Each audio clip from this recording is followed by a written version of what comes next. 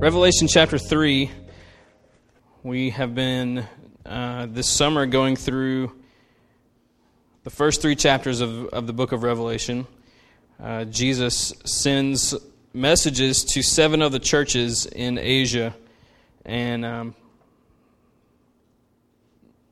one of the things that we've seen is a pattern in the letters, and it wasn't the brilliance of our preaching team that came up with this. It's in every book that we saw. So, but they have these commonalities among all 6 of the messages, and so we have taken these 6 points and have tried to use that as a framework for teaching and looking at them. And something that you're going to notice tonight is that by now, I believe that this is the 5th letter that we've looked at. Some of them are really positive, that Jesus has really good things to say about some of the churches, and some of them he's comes down pretty hard on them. And this is one of those. This is one where you kind of have to stretch it a little bit to find something positive about it. And the thing is, Jesus, he's the chief shepherd of the church. He's the boss of the universal church and every individual church as well. And so while our church has pastors that are responsible for leadership in different ways, and a staff and community group leaders and ministry team leaders and these kinds of things, we all answered as leaders to the leader of this church. And Jesus is really good at what he does. He's arguably the best ever at doing what he does for a living. And he shepherds his church perfectly. He shepherds this church perfectly.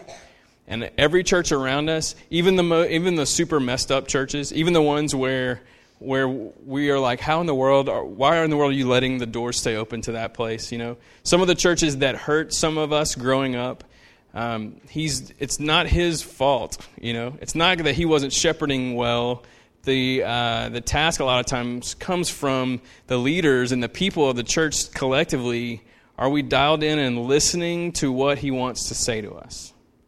I heard a leadership podcast, and I'm not a leadership person.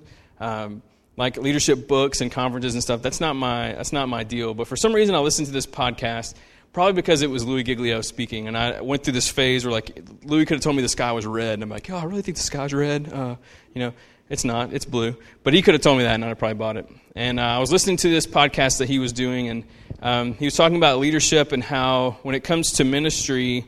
So a lot of people lead ministries like they do businesses, which is the leader is driving things forward and giving direction to where things are headed. He used the analogy of a sailboat. He said a lot of leaders in businesses, they feel like their job is to be the wind that pushes the boat in the right direction. He said in ministry, leadership it's not about being the wind, it's about keeping the sails up. The Spirit of God is the wind. God wants to push the church in a certain direction as leaders, but not only as leaders, as the people that make up the congregation. It's our job to keep the sails up and to be sensitive to a gentle wind or a blast from somewhere or whatever. And if he wants to move us subtly throughout life, that we are sensitive to that leadership. I think these letters are written because some of the leaders were really good at keeping the sails up, and some of them were not. In some churches, the congregation they were dialed in. They knew exactly what God wanted from them. And in other congregations, they had gotten away from that. They were trying to be the wind. They were trying to determine direction. They were trying to govern themselves. They were not being sensitive to the leadership of the shepherd, and it's gotten them in a lot of trouble. And Sardis is one of these churches. So we're going to go through the 6 points and kind of build around that a little bit. So the first point is who is this written to? So we see in verse 1 of chapter 3, to the angel of the church in Sardis write. All right, so the angel, we talked about this a little bit the last few weeks. The angel is probably the pastors or leaders who would be responsible for relaying the message. Okay, so it's not exclusively to the leaders, like as in it only applies to them. It's written to them to be passed on to the congregation. So this is really about the church in Sardis, the congregation of believers and saints. So it's not like it is here where we have like 1,500 churches in our city. Back then, the Christians would gather together. They knew who each other were. As people were added to the faith, they knew who they were. They discipled them. It was they didn't have a building. They met in people's homes. But it's not like it is now where we go out through the city and you don't know who the Christians are. And this time, they would have known exactly who they were. And this town is a lot like the other ones we've been hearing about.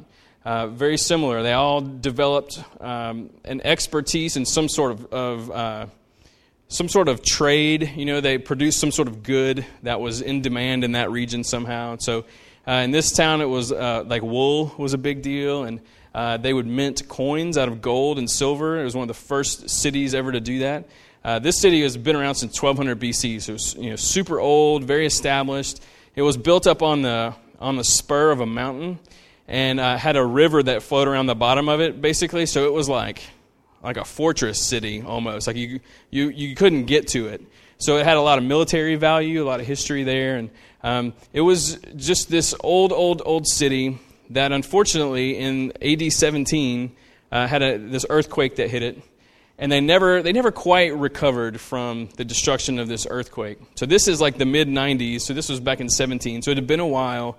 And they rebuilt the city, and they got some money from Rome and that kind of stuff, but it never really got back to its former glory. But one of the things about this city to keep in mind is that there was almost like no persecution of Christians here. So we looked at Smyrna, which had super intense persecution. We looked at Ephesus and Pergamum, where it was okay, but it wasn't that bad. But here's a place where it was easy to be a Christian, easy. So they had a Jewish population, they had a Christian population, or whatever. But it just wasn't. It didn't have this anti-Christian vibe that was there. So to be a part of the church in Sardis really wasn't that hard. Okay, to be a part of the church in Smyrna was really difficult. In Ephesus, it was kind of hard, whatever. But here, no big deal at all. So that's who it's written to, the Christians in this city, where that's just kind of the vibe there. Then it says in verse 1 also, the words of him who has the 7 spirits of God and the 7 stars. So the second point is, who's this letter from? And the answer always is Jesus. He's the one who's written the letter. But in each place, he references something from the first chapter. There's something about himself that he wants to bring out to this congregation. So he could just say, hey guys, this is Jesus, I got something to tell you, and that would be fine. But instead, he pulls out an attribute or something specific about them, because this church needs him to be, in this case, the one who has the 7 spirits of God and the 7 stars. They need that Jesus to show up. In other letters, he pulls out different attributes that they need him to be, and this is what they need him to be in this moment. So the 7 spirits, it sounds kind of strange. It shows up in other parts of the Bible. It's a poetic way of talking about the fullness of the Holy Spirit, the member of the Trinity that is at work among us. He's the one that is blessing and teaching and convicting. He's doing the grunt work. So Jesus is saying, hey, I'm the one who has that Spirit working for me and with me among you. And the 7 stars are representing the pastors of the 7 churches.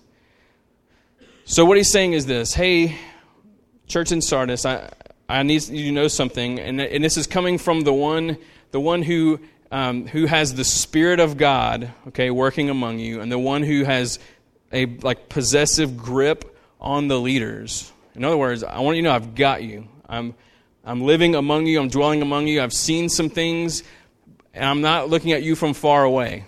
I know these things up close, so I need you to listen. All right? So it's to the church in Sardis from Jesus. The third thing that we look at each time is Jesus goes into an evaluation. All right? And the evaluations usually have 2 parts. One is he will commend them for some things, and then he will rebuke them for some things. So I want to take those in 2 parts, because there is a commendation here, but it is subtle. I want to get that out of the way, because I don't want this to be a positive sermon, because it's not a positive letter. All right. So let me in the evaluation section. Here's part 1. Look at who he's commending. Skip down to verse 4. It says, "Yet you still have a few names in Sardis, people who have not soiled their garments, and they will walk with me in white, for they are worthy." All right? One of the things in every city is the worship of idols. And we talk about idolatry in America. A lot of times we're talking about materialism. We're talking about self-image, and even like the idolatry of relationships that we have and possessions, those kinds of things. Idolatry in these days was like there would literally be a statue. And this exists in all over the world still. A statue, and they would go and they would worship it in different ways. And sometimes it meant that you would sacrifice an animal. Sometimes it meant you would have to buy certain flowers or grains and present them to the idol. Other times there were acts of sexual sin that you would commit in order to show your worship of this idol or whatever. There are all these different kinds of things, but there are these temples. And so idolatry was that kind of idol worship that we're talking about. In order to go and to worship idols, you would have to dress in white. There was a purity, and you'd have to bathe accordingly. So you couldn't go in any way be dirty to go in and worship this idol. And so when Jesus says, there's still a few names in Sardis, people who have not soiled their garments, they will walk with me in white, for they are worthy. He's using language that they would understand that. He's saying, hey, there's a few of you that have not given up. And I want you to know everything's going to be okay. You need to keep going. You're going to walk with me. You're not going to walk to me as a statue and bow and worship me. You're going to walk with me in a relationship because you're worthy, because I've made you worthy. But the thing about this, why I say this is not real positive, is look what he says at the beginning of the verse. You still have a few names. Like Jesus is saying, I could name the names of the faithful. It's one thing to say like, no, there's some folks out there, who are whatever. Instead of saying, I have a list in front of me of their names. It was that few that he could just list them off. So this is a commendation to that small handful who are faithful, but it is an indictment against this church that there are only a few walking worthy in a manner of worship of Jesus, walking in white with him currently. So even the commendation is actually a rebuke. But to those few, I'm sure they were encouraged. So that's the first part of the evaluation, is the commendation, which really is kind of there. So let's look at the rebuke and what he has to say and why. And I think this is my new scariest verse in the Bible, is the end of verse 1. I know your works. You have the reputation of being alive, but you are dead. That's the end of the rebuke. He doesn't need to really go on from there. He says, I know your works because I'm not shepherding you from afar. I walk among you. I'm with you. I see everything that's going on. You have a reputation of being alive, but I know that you're actually dead. This is not what you want Jesus to tell you. This is not what you want written in red, evaluating your life. So here was a church that basically was in sort of a spiritual coma, near death's door, one foot in the grave, whatever you want to think about it. Things were not going well, but they appeared to be going super well. And that's what's so scary about it, I think, is that they had the reputation of being alive, that people looked at each other. They're like, man, we got it going on, right? We're doing good things. And we don't know what those good things were, but I'm sure it involved getting together and probably praying, I guess, together, and maybe some Bible stuff together and sharing their faith, probably. And here they are existing in this city with no persecution, having the reputation of being super amazingly alive. And Jesus says, hey, I know that you may have each other fooled, you may have this city fooled, but I know what's going on the inside. And you are dead. It reminds me of when Jesus would say things like, hey, you guys, you're too busy. You're cleaning the outside of the cup, but you're ignoring the inside. You're like a whitewashed tomb. Maybe even in the Old Testament, when looking for a king, man looks at the outward appearance. God looks at the heart. He's coming in and he's saying, hey, I know what the external looks like, and I know that you guys think that you are doing fine, but I know the reality of what's going on inside and that you are dead. A lot of the commentaries I read said that they were probably just living off the former glory of the city, never quite rebuilt and that kind of stuff. And I know that there are probably churches today who that could be said, the same thing, that there was a heyday for a church and they're still kind of not quite living in reality, they're kind of hanging on to the past.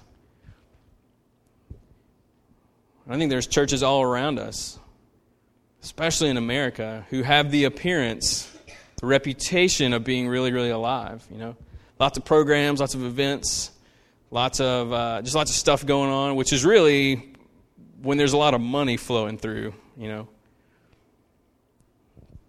buildings, mobile, whatever, dentistry units, and all this stuff that's going on, big mission trips, big this, big this, big this. And maybe they're as dead as a doornail spiritually, but they have the appearance of being alive. But it's not just big churches where that's a possibility. They got little churches that are the same way. The same may be the case for us. I don't think it is currently, but we're not a big church. We don't have tons of money.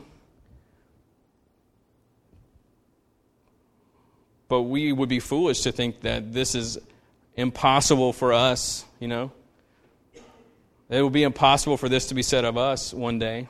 And again, let me be very clear, I don't think that's where we are today, okay? But they weren't either the whole time.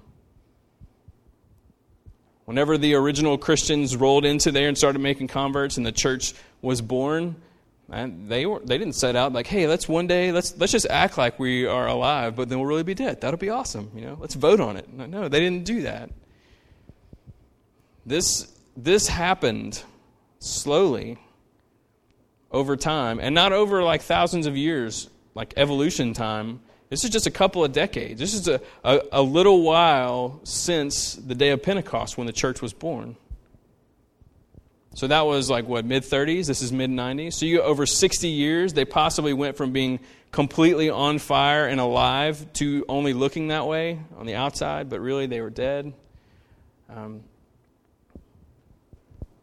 So we have to be really careful.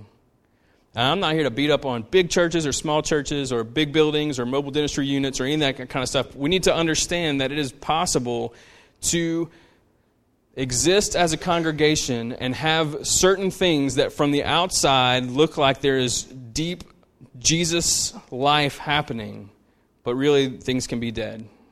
That we can get duped into that American way of thinking, which is like, well, as long as we have these things going on, like our church is so great, our church is so great, our church is so great. But if there's not a deep sense of abiding from every individual as a part of the congregation, this kind of stuff happens. Because you can keep programming going, you can blow up a budget really big, you can make your building look awesome, you can do all these things and still be dead. That's just the weird part about the church. So whether it's a big church or a small church, it really doesn't matter. What Jesus is saying is, I care what's going on inside the hearts and minds of the individuals that make up the church. Because that's really what we have to look at, is like, yeah, this is a corporate statement to this church, and we can make corporate applications probably to a number of churches, but really the church is made up of the people. And so this indictment against them, this, you look like you're alive, but I know that you're really dead, this is about the individuals. And I know that there are people, Christians in our city, maybe Christians in this room, who look at that verse, and as soon as I read it, you were like, that perfectly describes my reality. That's right on the money. Because I know what to say, and I know how to act at church, and I'm there, and I'm a part of things, and I know the lingo, and I know whatever, but there is nothing happening as far as how dependent I am on Jesus. There is no vine branch life happening. There's no life flowing into me. And if that scares you, well, good. That's part of why we have this in front of us. That's part of why he sent it to this church. He's like, I got to get their attention. What's the most pointed thing I can tell them? I think it's this. I know you have a reputation of being alive, but you are dead. From Jesus. Not from Paul, not from John, not from Louis Giglio, not from John Piper, not from Matt Chandler, not from David Platt, not from me, not from... I just put my name in there with them. You heard that? Not from me, not from any of our elders, not from Megyn Kelly, not from any of those people. It's from in red writing from Jesus. And I think the underlying tone is like, I know you got everybody fooled, but you ain't got me fooled.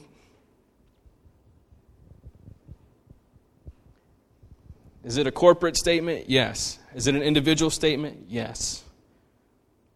How does it apply in this room? I don't think it applies corporately. I know it applies individually to some in this room. I know it. I know it does.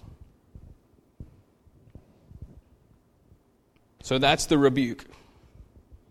That is the rebuke. So I think we have to ask ourselves, how did it get here? How did this happen?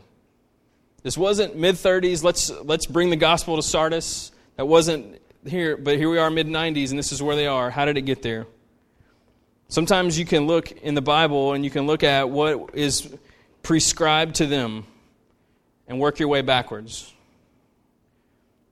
So if someone goes to the doctor, and you call him, you're like, hey, how'd your doctor's appointment go? And he's like, well, Doctor just told me I gotta eat more vegetables and I gotta walk 30 minutes a day.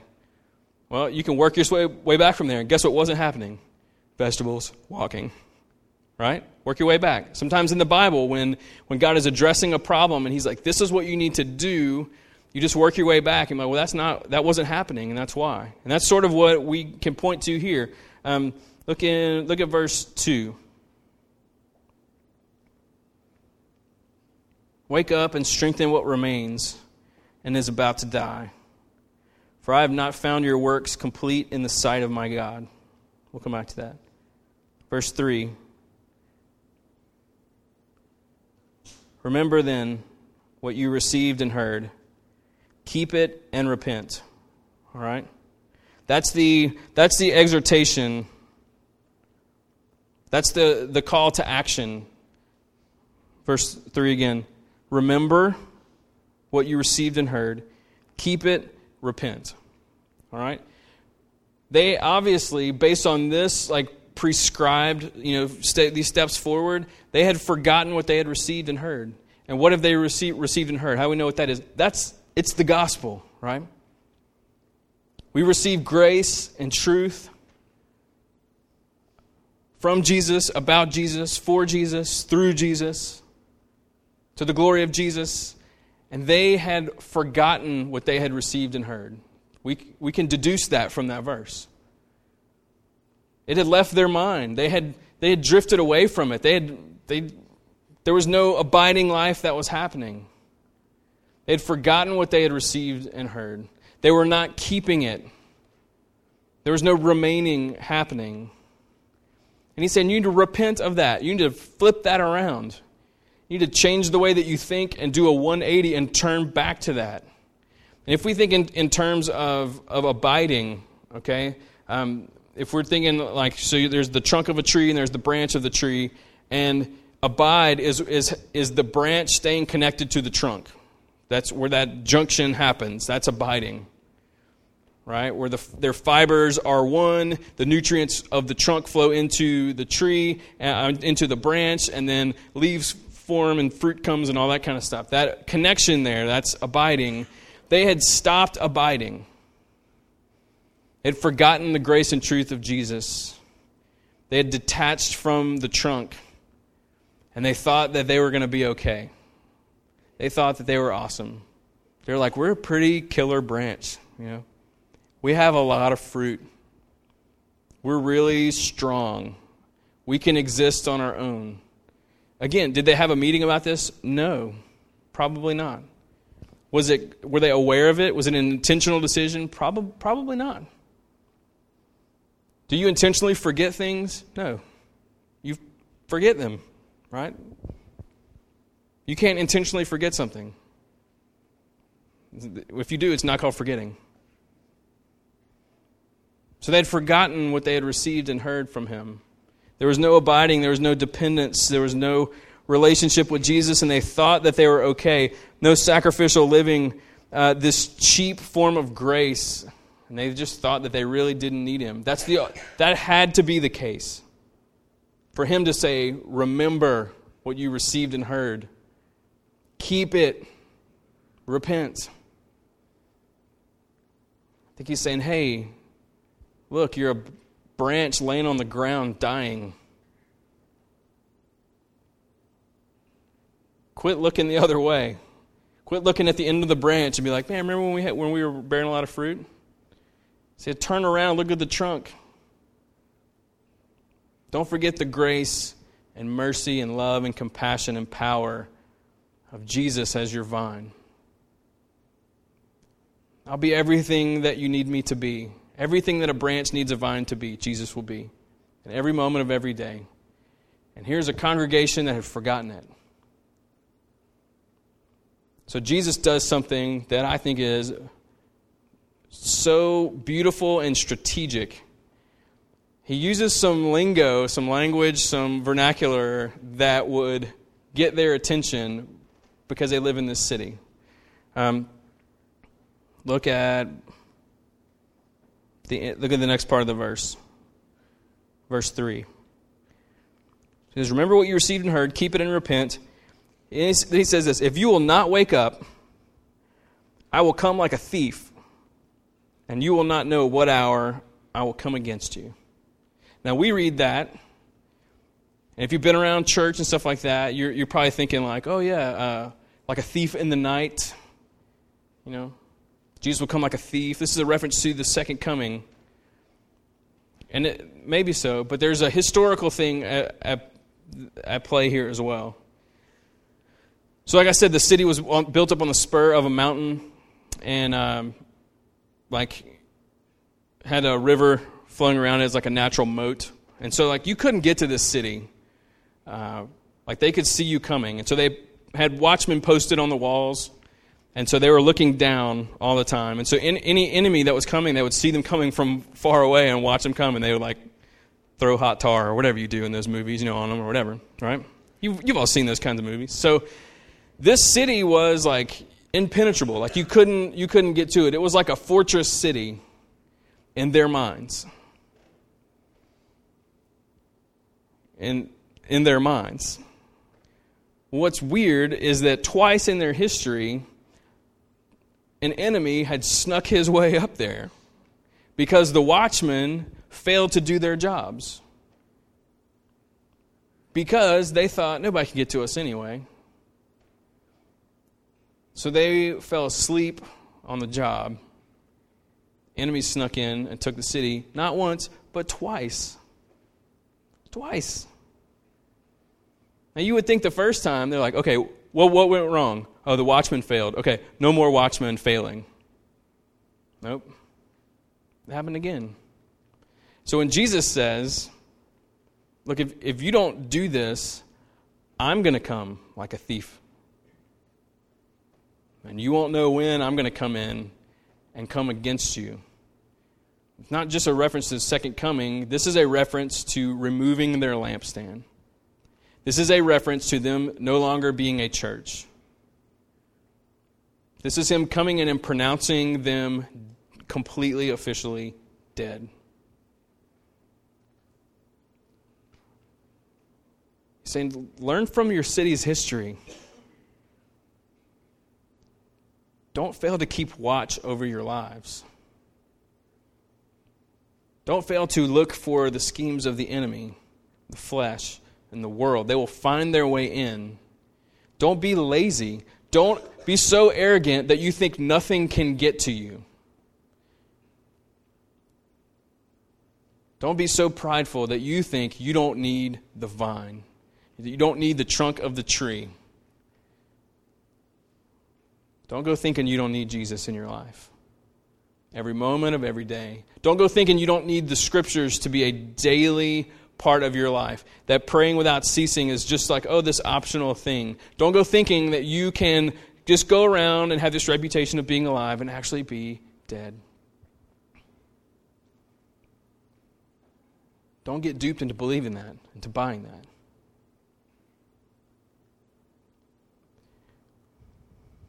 In verse 2,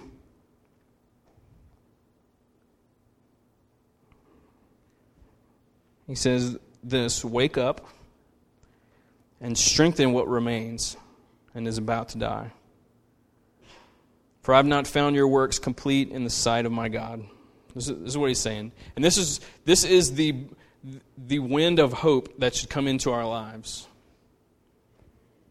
He's not coming to him and saying, and guess what? I'm officially now pronouncing you dead. He says, just wake up. Strengthen the parts of your life that are about to die. Because I'm not done with you. Your works are not complete. I'm not through with you yet. This is this gracious, loving shepherd who's coming to them, and he loves them enough to tell them the truth, but also to offer them a way back to himself.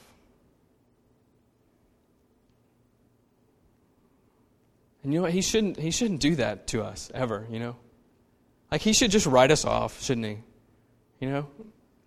When we look into the face of this Jesus, we're like, I don't need you. I don't need you. I don't need you. I'm content just putting on a show, just kind of acting my way through Christian community and that kind of stuff and whatever. He should just turn us into dust, is what he should do. But he doesn't. He says, wake up.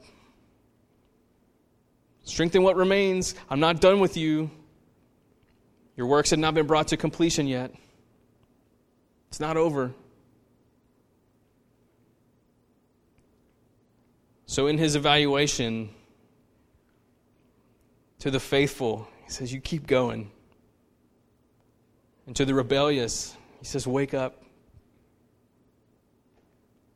See, the thing, a branch laying on the ground can't do anything, right? That's where the illustration, that's when it stops applying to us, because we can reattach to him. And there's no lag time, you know. It's not like, oh, well, you got to do these 50 things first, and you got to pray these prayers and do this stuff and get your life looking just right, and then Jesus will accept you. He's like, no, come on. Come just like you are. Come on. Come on. And we just repent and we turn to him.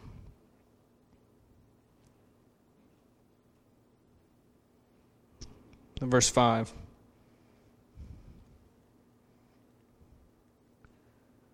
This is the promise. So the warning was that he was going to come and judge them and put them to death spiritually. The promise is this, verse 5. The one who conquers will be clothed thus in white garments. I will never blot his name out of the book of life. I will confess his name before my Father and before his angels. He who has an ear, let him hear what the Spirit says to the churches. Man, what a promise. That when you are a Christian, your name is written in a book.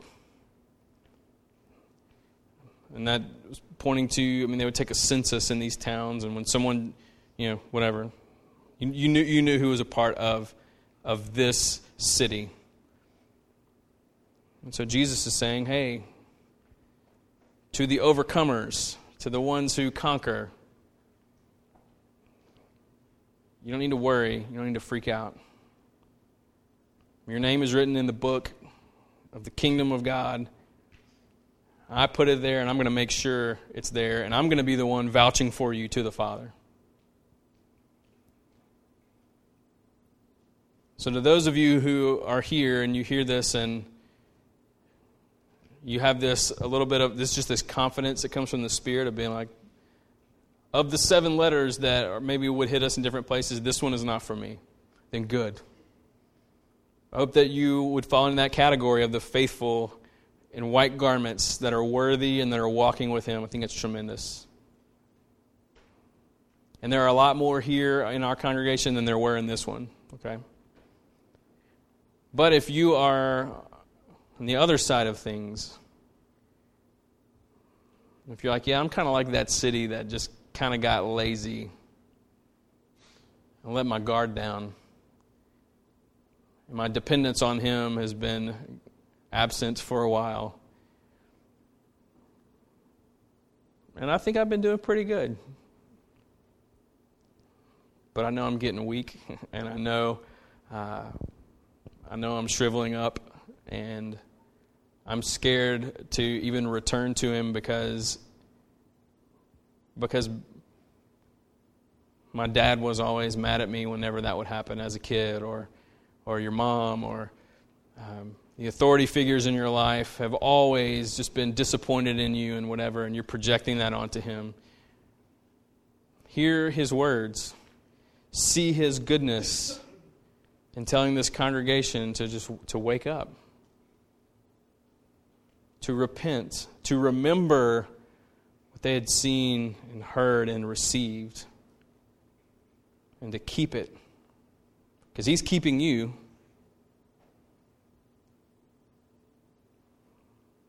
So I hope that this is one of those. I had a seminary professor talk about a velvet-covered brick. That sometimes you had to throw a velvet-covered brick at someone, which I didn't really understand to a degree, because it's going to hurt no matter what it's wrapped in. But I understand what he's saying, But sometimes the heavy things are coated in more goodness and grace than we realize. And that's what this is. Because Jesus gives a rip about this church. He gives a rip about these people. He gives a rip about you and me. And He loves us enough to look us in the eyes and tell us the truth. And He is exactly who we need Him to be. And wherever you are in your relationship with the Lord, He is exactly who you need Him to be. In fullness and in power. He's never late. He doesn't come up short.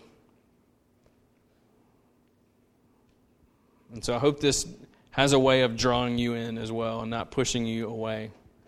It's always one of my concerns, especially with heavy texts like this, is that this will make you want to run, but hope it has us not running away from Him, but to Him. So I don't know where this meets you, but that's between you and Him. So I'm going to pray, and the band's going to come. We're going to sing and respond just a little bit. So let me pray for us. Let's stand together as we do this.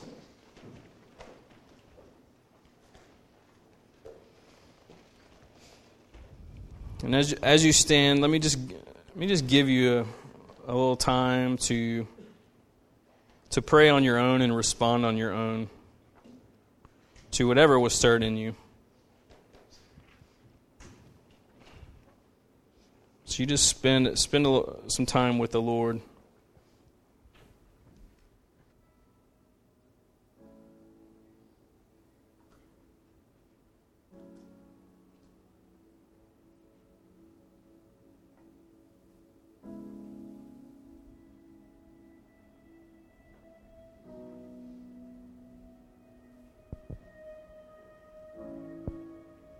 And as you pray, I would just encourage you to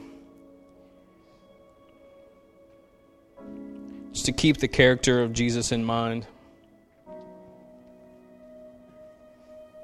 It's His kindness that leads us to repent. That we don't confess and turn from those things out of fear or just in our anxieties and worries, but it's because of the one who's drawing us out. It's because of His love for us. His goodness, His mercy in reaching into our pain and our stubbornness and whatever.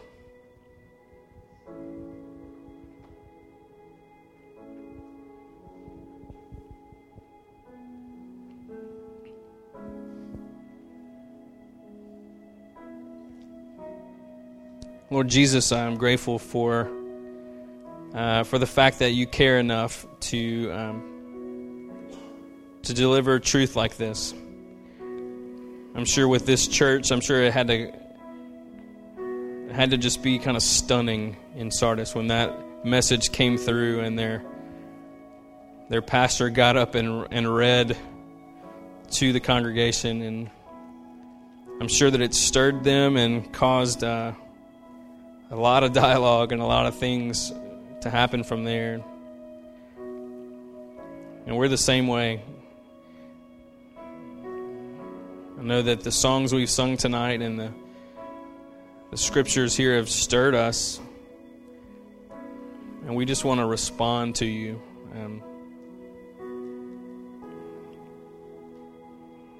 But we need your help to do so. And so for those who are just ready to stop acting like they're alive and to remember your goodness and your grace and repent of their ways and to keep that truth close, I pray that you would give them a lot of courage and help them to work through some of that during these songs. And that when the songs end and we wrap up our time here and we leave, that you would just continue the work that you've begun. So help us, Lord, no matter where we are, help us to worship in spirit and in truth.